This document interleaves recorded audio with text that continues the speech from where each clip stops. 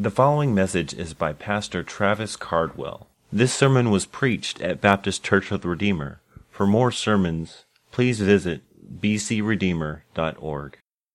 Well, in our study on the Sermon on the Mount, we've come to chapter 6, and it begins with this statement from Jesus about hypocrisy and righteousness. It's a very important statement. It is like a thesis, and it controls the next few topics. And so let's look at that again. Matthew 6, verse 1. Beware of practicing your righteousness before other people in order to be seen by them, for then you will have no reward from your Father who is in heaven. And so Jesus gives three specific warnings related to this idea of practicing righteousness before others in order to be seen by them and rewarded by them. Again, it doesn't mean that we're to live privatized lives, but if we're doing these things in order to be seen, in order to be rewarded, Jesus is speaking to us. And he mentions giving to the needy, prayer, and fasting, which are sometimes referred to as the pillars of Judaism. And so like the rest of the Sermon on the Mount, Jesus isn't saying you shouldn't do these acts, you shouldn't do these things, but he addresses the heart and motivation behind them. And so last week we saw that giving to those in need ought to be done, but it ought to be done with discretion, even in secret, unlike the hypocrites who would draw all the attention to themselves when they gave alms. Now, God sees what is done in secret with the right motive and rewards us. But if we do righteous acts for the sake of man's applause, we have our reward already. And this week we're going to see that Jesus takes up the practice of prayer and puts it through the same heart analysis. There's a scene in the old movie Shenandoah where Jimmy Stewart's character is eating a meal with his children shortly after his wife has died. And while she was alive, she handled kind of the spiritual life of the family. She handled the prayers at dinner. But now his children are saying he must pray. He's clearly not a Christian, which you learn as you listen to his kind of sarcastic prayer. This is what he prays. Dear Lord, thank you for this meal. We plowed the ground. We planted the seed. We pulled the weeds. We harvested the wheat. We ground the flour. We baked the bread. But thank you, Lord, for this meal. Amen. So you see his sarcasm. Now, as believers, we understand that there would be no ground to plow were it not for God's gracious gift. There would be no work to give without God giving us bodies and function and energy. No crops to grow without rain, what is a gift from God. We would never pray a prayer like that. But functionally, sometimes we have more in common with Jimmy Stewart's character than we think. Perhaps we don't pray. And so by not praying or praying very little or only about the big things, we're actually saying that everything else kind of does depend on us. Our jobs and our health and our daily food and provision, our family, our relationships. We do all these things. We learn a lot about ourselves by thinking about our prayers. How much do we pray? What do we pray about? Where are our prayers focused? What motivates our prayers? What does it say, for example, if we're quick to pray with a group of people, but really slow to do that when it's just us? Or if we're really passionate in public prayers, but weak and unenthusiastic in private? Long in our prayers before others and short when we're alone with God? Robert Murray McShane said it this way: a man is what he is on his knees before God and nothing more. So prayer shows us who we are, what we believe, and who we're trusting in. So as that is an introduction, I want you to listen to Jesus' teaching on prayer. Look at verse 5 of chapter 6. And when you pray, you must not be like the hypocrites, for they love to stand and pray in the synagogues and at the street corners, that they may be seen by others. Truly I say to you, they have received their reward. But when you pray, go into your room and shut the door, and pray to your Father who is in secret. And your Father who sees in secret will reward you. And when you pray, do not heap up empty phrases as the Gentiles do, for they think that they will be heard for their many words. Do not be like them, for your Father knows what you need before you ask Him. Pray then like this: Our Father in heaven, hallowed be your name. Your kingdom come, your will be done on earth as it is in heaven. Give us this day our daily bread, and forgive us our debts as we have forgiven our debtors. And lead us not into temptation, but deliver us from evil. For if you forgive others their trespasses, your heavenly Father will also forgive you. But if you do not forgive others their trespasses, neither will your Father forgive your trespasses. Here's how I boil down Jesus' main point in one sentence. The motive of true prayer is God's glory, expressed in a dependence upon God's grace. The motive of true prayer is God's glory, expressed in dependence upon God's grace. And so we're going to look at this passage as two halves. First, we're going to see, number one, if you're taking notes, a warning about prayer. So we see multiple warnings, actually, in verses 5 to 8. A warning about prayer. And then secondly, we want to study together a model prayer, a model for prayer in verses 9 to 15. So if we're honest, this topic of prayer can feel defeating for us as Christians. We can walk away feeling like failures and more discouraged than anything. I think Jesus' words encourage the opposite. If we have ears to hear, that we would be freed from seeing prayer as pretentious, as a burden, and be freed to a freedom in our prayer, of being more consistent and joyful and having it be more satisfying as we commune with our Heavenly Father. That's what Jesus is teaching us here. And so before he teaches us how to pray, Jesus shows us how not to pray. And that's our first observation. Number one, a warning about prayer. Remember that controlling statement in verse 1, beware of practicing your righteousness before others in order to be seen by them.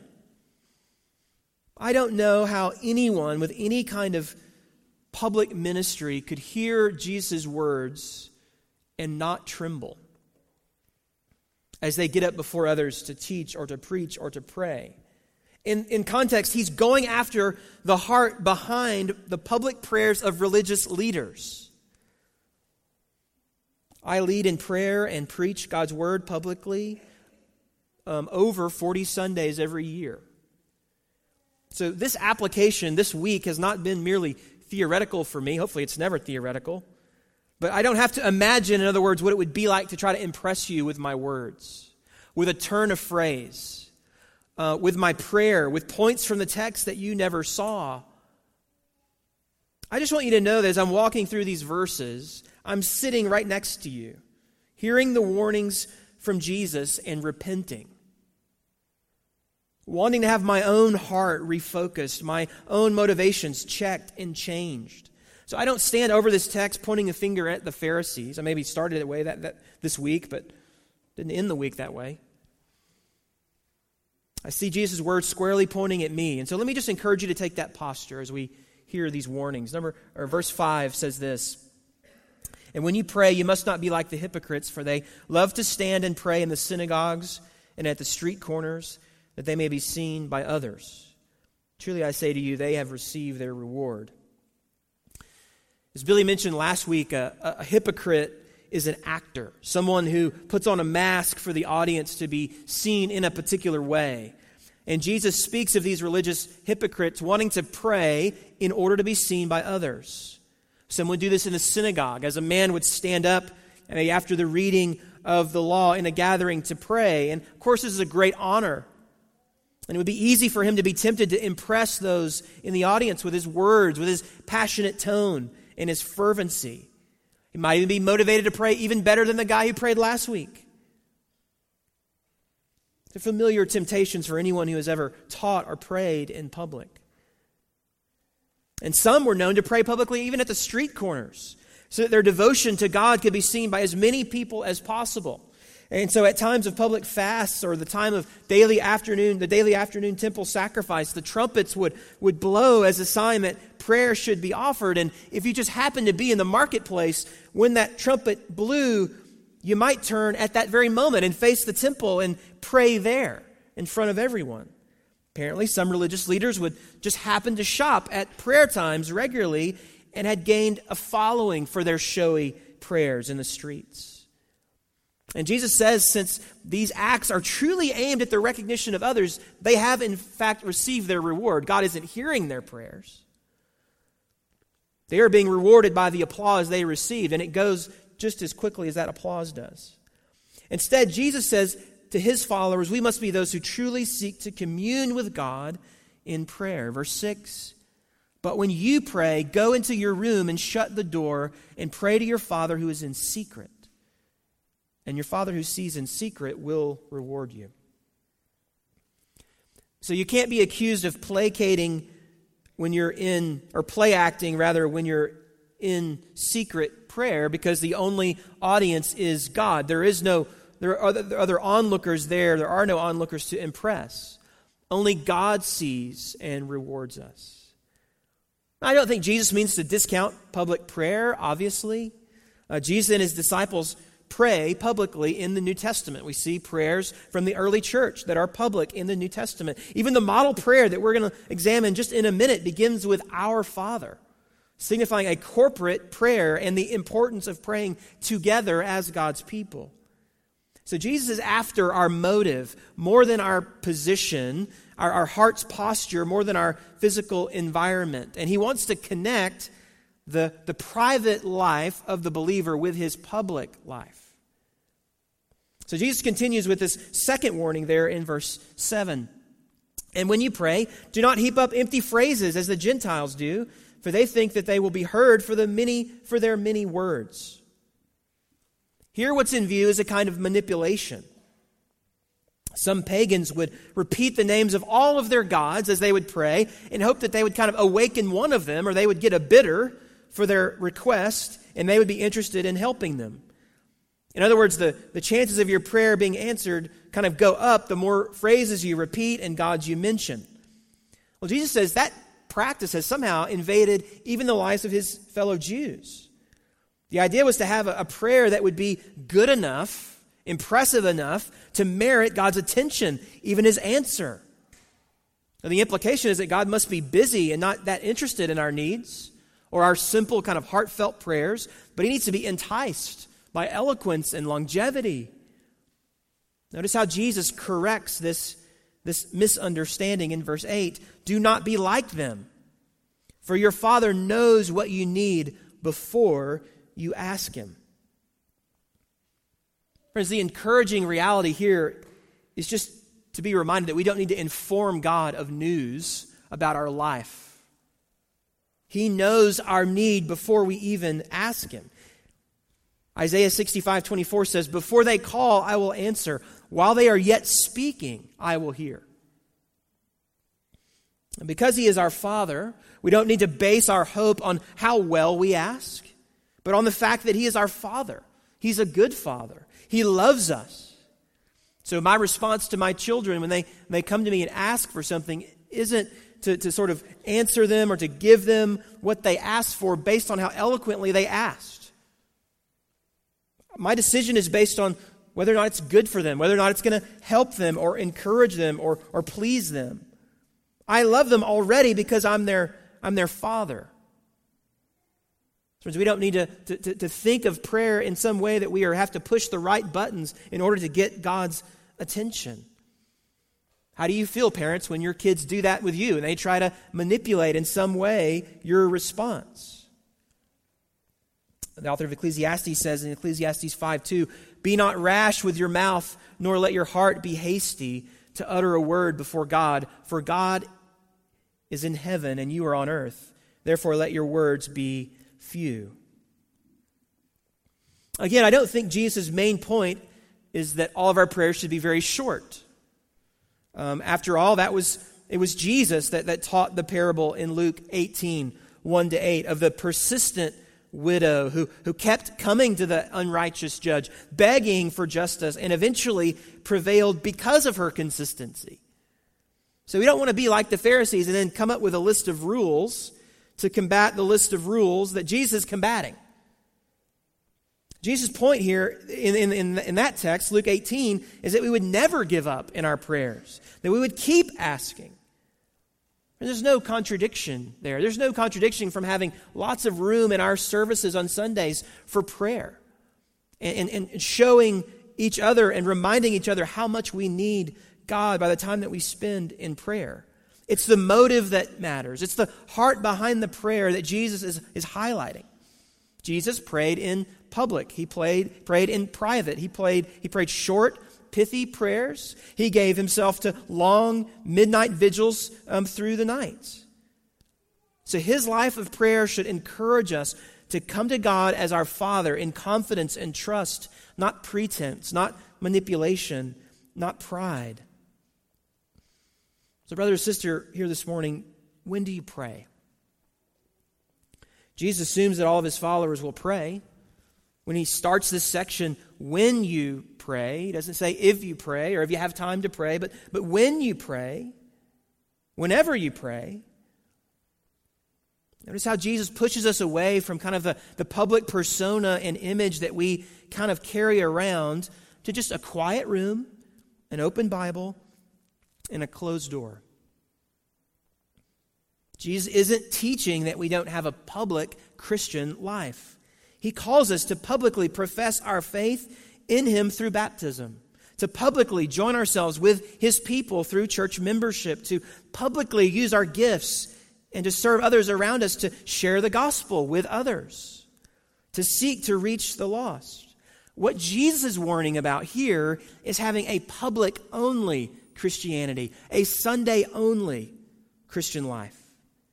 He's warning against hypocrisy, of wearing that Christian jersey around in public, but inwardly playing for our own team. Beloved, are you given to secret prayer? Listen, we all have ups and downs in our prayer lives. But is there a growing sense that prayer is essential in your life? Because we don't find time, we don't struggle to breathe. We don't ever say, I just can't find time in my life to breathe. No, we breathe or we die. And I think prayer is that essential to the Christian life. In prayer, we commune with our Heavenly Father. We worship him. We talk with him. We open our lives to him. We bring our burdens to him, bring our loved ones to him. And in those times when we pray with the church, we're bringing that personal relationship with God with us to bear on the relationships of others in our lives. We can feel the urge. I feel the urge to impress others when I pray, when you pray. Maybe to find just the right words that would impress them or make them think more of us. Or maybe we're intimidated to pray in a group of other Christians because we don't think we'll measure up to their prayers. What if I say something wrong? What if I lose my train of thought? It's that same mindset of trying to compare ourselves with others instead of understanding we're praying to our Heavenly Father. We don't have to try to impress him. He loves us. When we pray in public, we should prepare our hearts. We should know the deceptive nature of pride.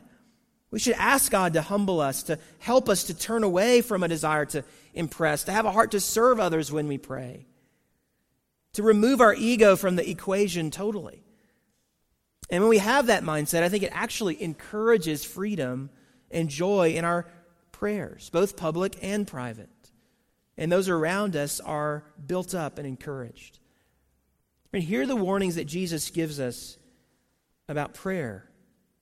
Because now he's going to move to instructing us and modeling for us how to pray.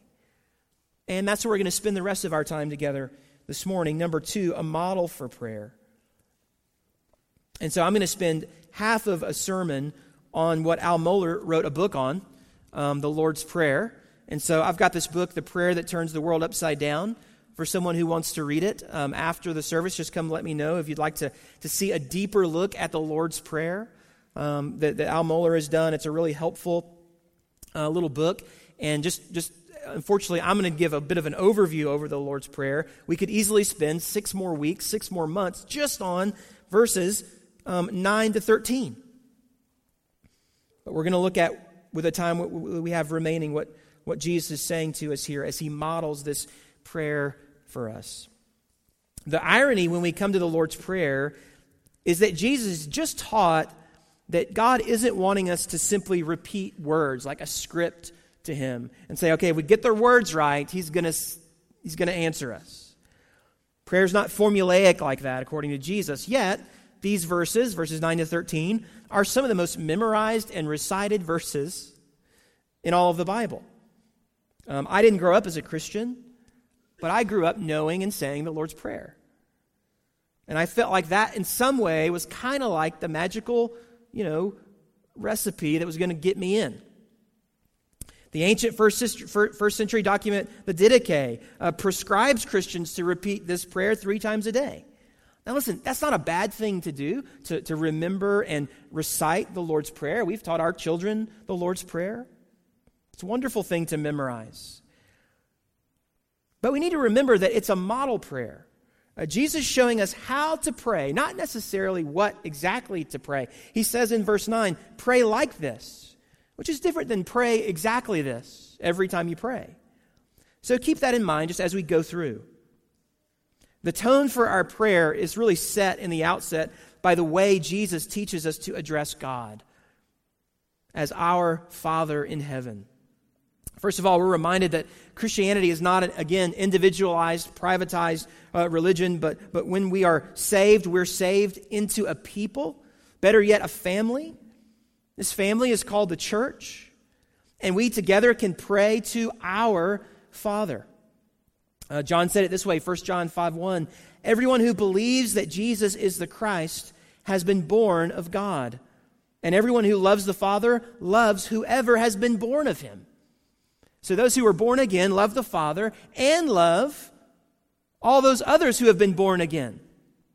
There's this direct connection between your love for God, God's love for you, and your love for others. That's the hour coming out in the Lord's Prayer. So there's this intimate, familial kind of reality in the Christian life. It's not that I just have a Heavenly Father, but I also have brothers and sisters. And so therefore, it's not just my daily needs and sins and deliverance that I pray for, but theirs as well. Friends, that's the tension, that's the reality that we try to live out here as a local church, that we care for one another and love one another and are devoted to one another. We've covenanted to care for and minister to one another in this way because we're a family united in Christ. And I love this phrase, our Father in heaven, and the way that it helps us to think about God, particularly in our prayers.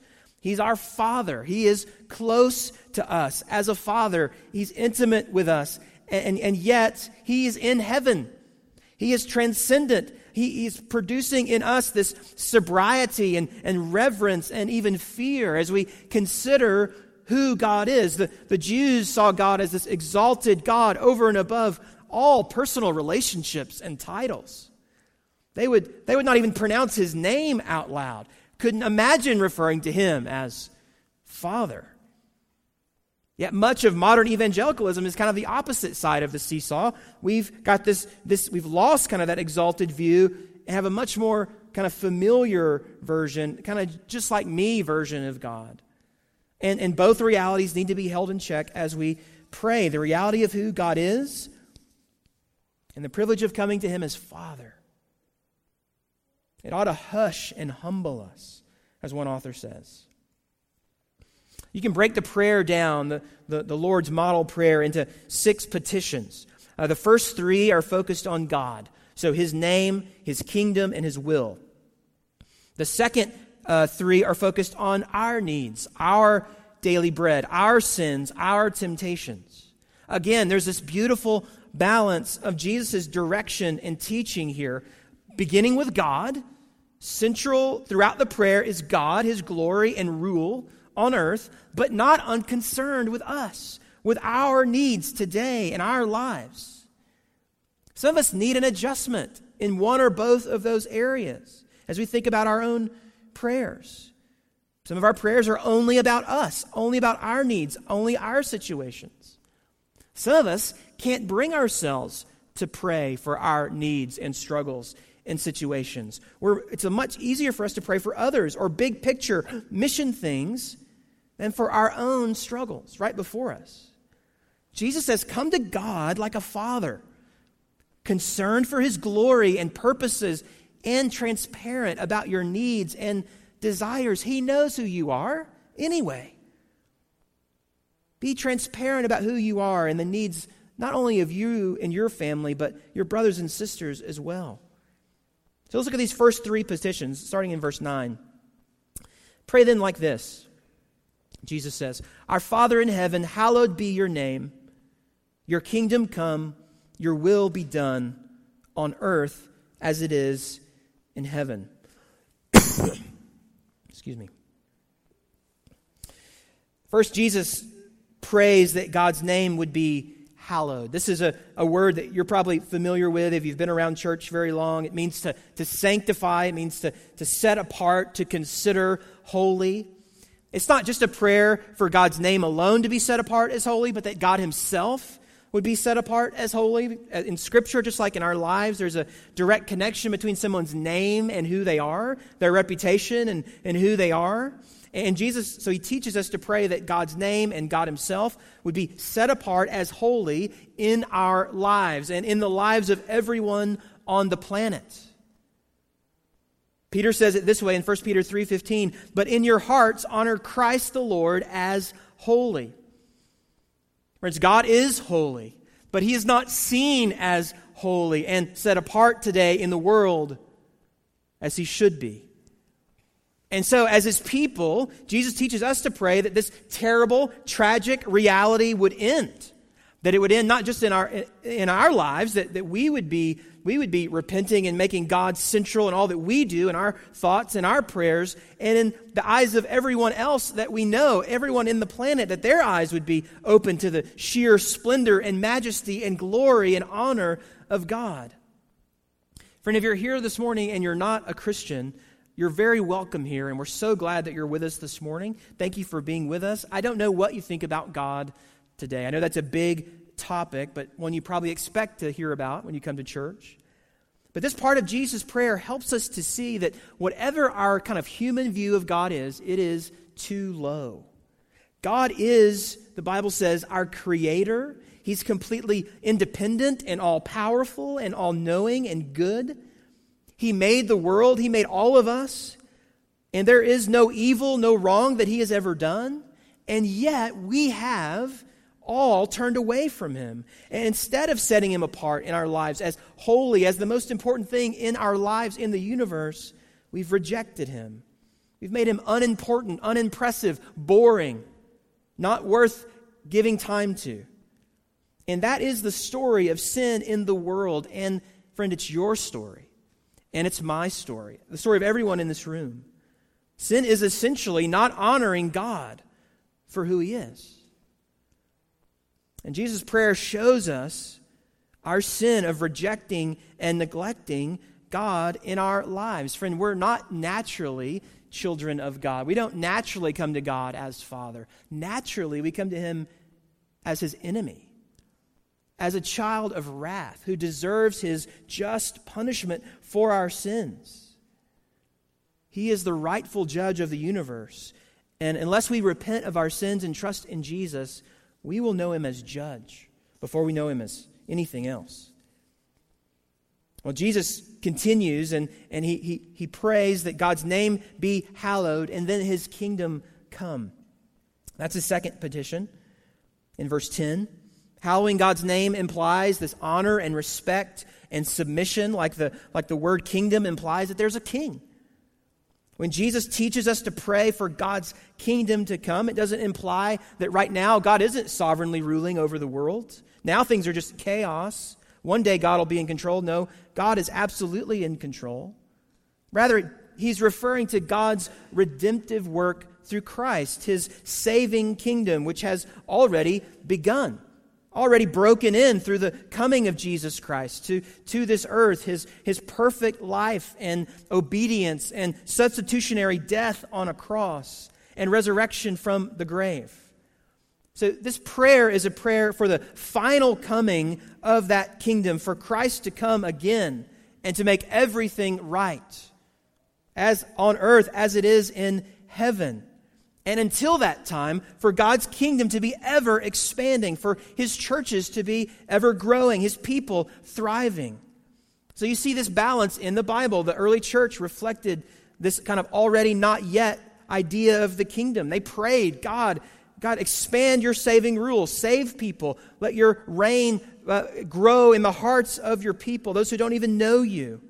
But they also prayed something like what Paul prayed in 1 Corinthians 16:22, "O Lord, come. Jesus, come back. We want you to come back now and to make everything right." That's the last kind of verse in the Bible, Revelation 22:20. "He who testifies to these things, surely I am coming soon. Amen. Come, Lord Jesus." And there ought to be an aching in your prayer, in your life, for Jesus to come, for His kingdom to come now, and for it to finally come and be consummated.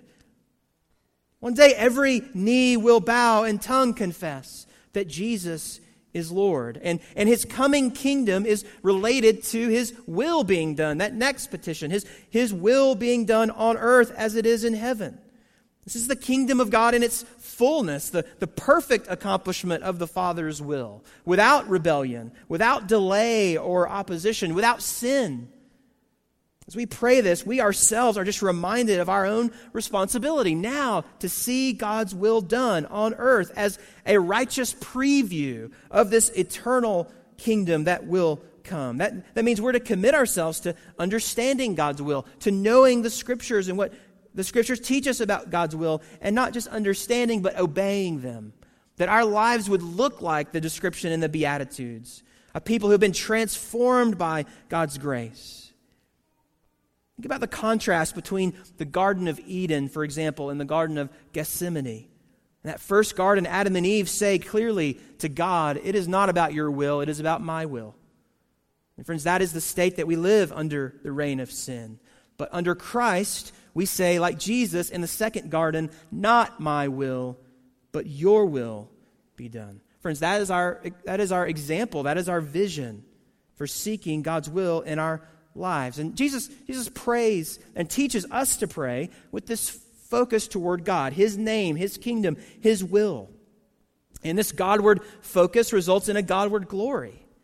So friend, just think about your own prayer, your own thought process about prayer. Is it centered around God? Do your prayers have kind of a kingdom agenda, a kingdom flavor to them? Are they particularly mainly about just what's going on in your own life? Are you praying for non-Christians that you know that don't know the Lord? Are you regularly praying for them? When we say all the time and believe the doctrine of hell, we believe there is eternal punishment for those who reject Christ. But are we living that out in the way that we pray for those that don't know Jesus, who are going to hell? Are we praying for missionaries that we support, for the health of our own church, for our witness and growth in holiness and discipleship and evangelism? Whose agenda is revealed in our prayers? Well, Jesus teaches us that our purpose is to glorify God and enjoy Him forever. And that applies even in our prayer. That doesn't mean that God is unconcerned with us or we never mention our own needs and cares. That's what the next three petitions teach us there. So look, I'll pick it up in verse 11. "Give us this day our daily bread, and forgive us our debts as we have forgiven our debtors. And lead us not into temptation, but deliver us from evil." So in Jesus' day, laborers were paid each day for the work they accomplished that day. And the pay was so low, they weren't really able to save anything. They just had to spend it on that day's needs. And so one day's work basically bought one day's food, which means a crop failure here or there could spell disaster for your life or for your family. And so Jesus teaches us to pray for daily bread. And for more than that, He teaches us to trust God to meet our daily physical needs. And we're not in this context. We have to understand this in the West as Americans. We don't have the regular reminder that, I should pray or I might die. But we are no less dependent upon God for our daily provision. We may think we are because we have monthly paychecks and full pantries and grocery stores on every corner. But we need to be reminded of James 1:17. Every good gift and every perfect gift is from above, coming down from the Father of lights, with whom there is no variation or shadow due to change. There's two sides to this petition. One would be that we would never think that we're ultimately taking care of ourselves. That God is the ultimate supplier and giver. Every gift is from Him. What do we have that we didn't receive? But secondly, we wouldn't hesitate to ask God to help us, to meet our physical needs. We should bring those needs of our finances and family troubles and relationship issues to Him in prayer. Not just ours, but those of our brothers and sisters. He cares. He provides. He wants us to come to Him with our needs. He wants us to be a dependent people, even on our daily bread. Listen to what the author of Proverbs says in Proverbs 30, verse 7. He says, 2 things I ask of you, deny them not to me before I die. Remove far from me falsehood and lying, and then give me neither poverty nor riches. Feed me with the food that is needful for me, lest I be full and deny you and say, who is the Lord? Or lest I be poor and steal and profane the name of my God. But you just see the dependent heart behind that. I don't want to be rich, because if I am, I'm afraid that I'll forget you and think that I did all this myself. I don't want to be poor and not have anything, because I'm afraid I'll steal and then profane your name. So Lord, just meet my needs and let me be dependent and content with you. Give us our daily bread. Next, Jesus prays and teaches us to pray for forgiveness. He says, and remember the context here is daily, I think. So this is a regular thing. Daily bread is regular. Matt, we assume that sin is a regular thing. Forgive us our debts as we have also forgiven our debtors. In Aramaic, it's not uncommon to refer to sin as a debt. So you saw it in Luke's account. He refers to the sin there, to the debt as sin. Sin is a debt. And all of us have sinned, and all of us are unable to pay what we owe with our own resources, our good deeds. So our only hope is for the riches of Christ through the gospel to pay our debt, to clear our account, to set us right with God. And that's the good news that we celebrate together today on the Lord's Day, that God has done it. But Jesus reminds us that our relationship with God is in fact a relationship. And when we come into His presence, praying for His name to be hallowed and for His will to be done, we'll be convicted of our sin. And we should confess our sin. Even though we understand that we're forgiven in Christ, just like I understand that my wife loves me, she's promised to love me until death separates us. But when I blow it, theoretically, when I blow it, I apologize. I ask for forgiveness to seek to restore our relationship. And relationships are just kind of key through this little section on forgiveness. Jesus connects our forgiveness from God to the way we forgive others. He says, so pray, forgive our debts as we also have forgiven our debtors. Jesus expects those who have been forgiven a mountain of sin debt by God to be those who also forgive debts and sins of others. This is so important that He reiterates it at the end. It's like the prayer's over, but He says, oh, and by the way, let me say this part again. Verse 14, for if you forgive others their trespass, your heavenly Father will also forgive you. But if you do not forgive others their trespass, neither will your Father forgive your trespass. So I think behind those 2 verses, we see the parable of the unforgiving servant in Matthew 18. We won't read that whole text, but you'll remember that there was a man who owed a king a great debt, more than he could pay in his entire lifetime. His wife and children were then going to be sold into slavery. He himself enslaved to pay it. He falls on his knees and he just begs for an opportunity to pay. And the king does more than that. He totally forgives his debt. Totally. It was canceled. He was free. Now, what would a person like that do, say, if someone came to him later that day and they owed him money? Well, this guy interacts with this person who owes him a fraction of what he had just been forgiven and chokes him and throws him in prison until he's able to pay. And so when the king finds out, he turns the man over to the jailers until he could repay all that he owed. And we know from the parable that will be never. There's this implication of eternity there. And the concluding verse is this, Matthew 18:35. So also my heavenly Father will do to every one of you if you do not forgive your brother from your hearts. Just notice the connection between prayer and life here. Jesus isn't teaching works righteousness, but the simple truth that forgiven sinners forgive other sinners. And prayer, our communion with God, reminds us of our status as forgiven sinners. We're communing with God, who's forgiven us, who's now our Father. It reminds us and prompts us to be regular in our forgiveness of others, that we would live out of our treasure in the gospel. It's hard to hold a grudge against someone that you are regularly praying for. Not impossible, but it's hard. Prayer connects for us God's grace to us and our love and grace to others.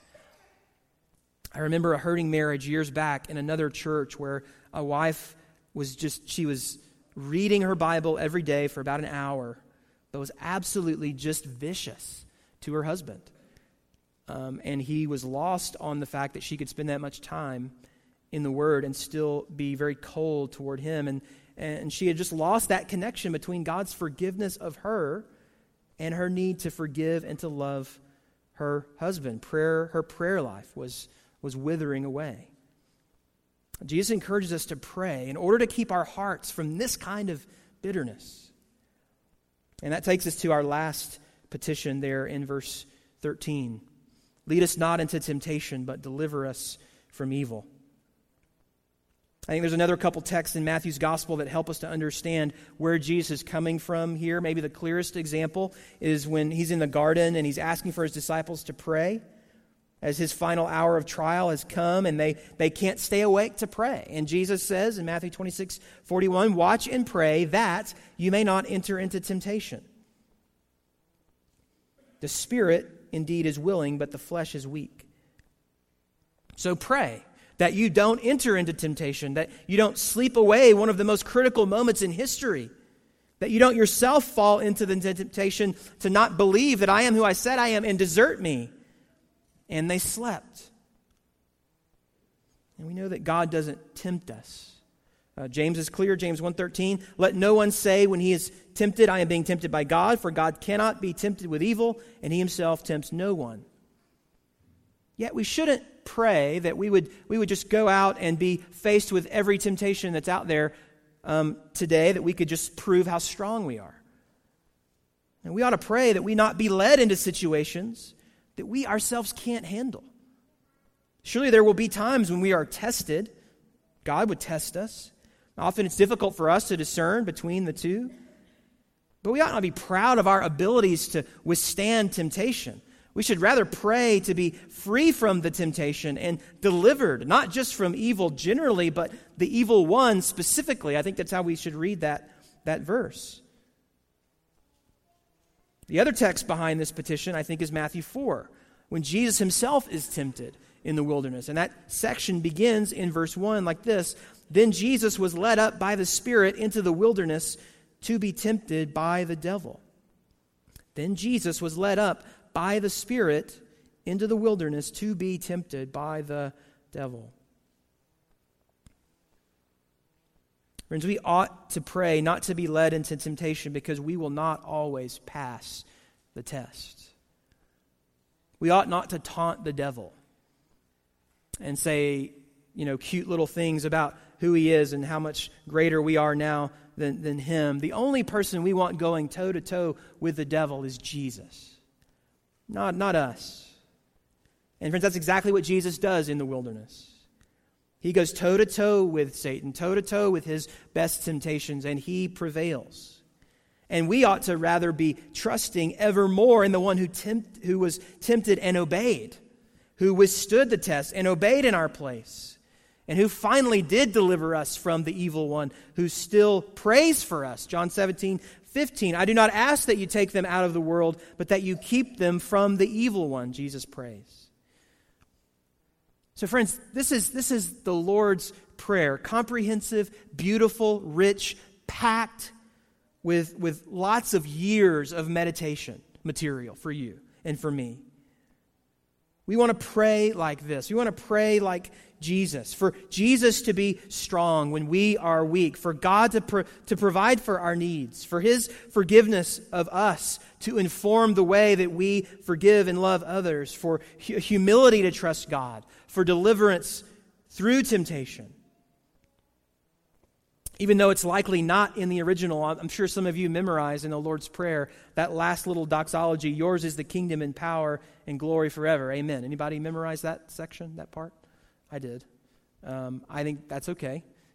It's probably not, scholars say, in the original, but we would not say it's incorrect. It's an appropriate doxology in response to all that leads up and all that we've seen so far, that God would receive all the glory. All glory is God's.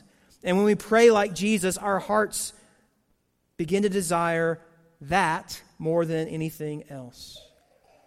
Now, there's so much we could say and think about with the Lord's Prayer. Let's conclude with another prayer. This one was credited to St. Francis of Assisi that seeks to apply just this heart and posture of what Jesus is teaching us here in this prayer. He says, Lord, make me an instrument of your peace. Where there is hatred, let me sow love. Where there is injury, pardon. Where there is doubt, faith. Where there is despair, hope. Where there is darkness, light. And when there is sadness, joy.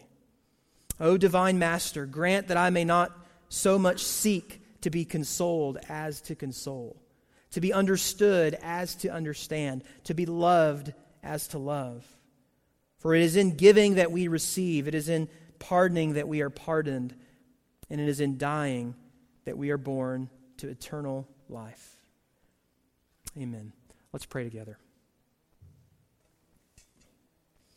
Father, we thank you for your word, and we thank you for this particular word to us about prayer. And Lord, we confess our sin, our divided hearts, often when it comes to prayer. Part of our hearts thinking that we're in control, part of our hearts wanting to get attention, part of our hearts not even wondering if you're that interested in what's going on in our life. Maybe we feel like we've been let down in some way in the past, and we're reluctant now to come to you and open up ourselves again in prayer. Lord, I pray that your Spirit would move and that your word would be at work now in our hearts as we reflect over it, as we're reminded that you are our Heavenly Father, our Heavenly Father. You already know our needs before we even ask.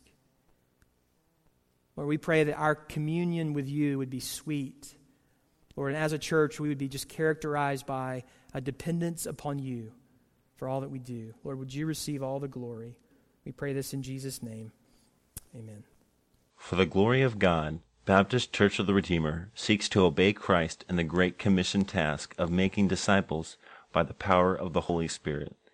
You can find out about us at our website, bcredeemer.org.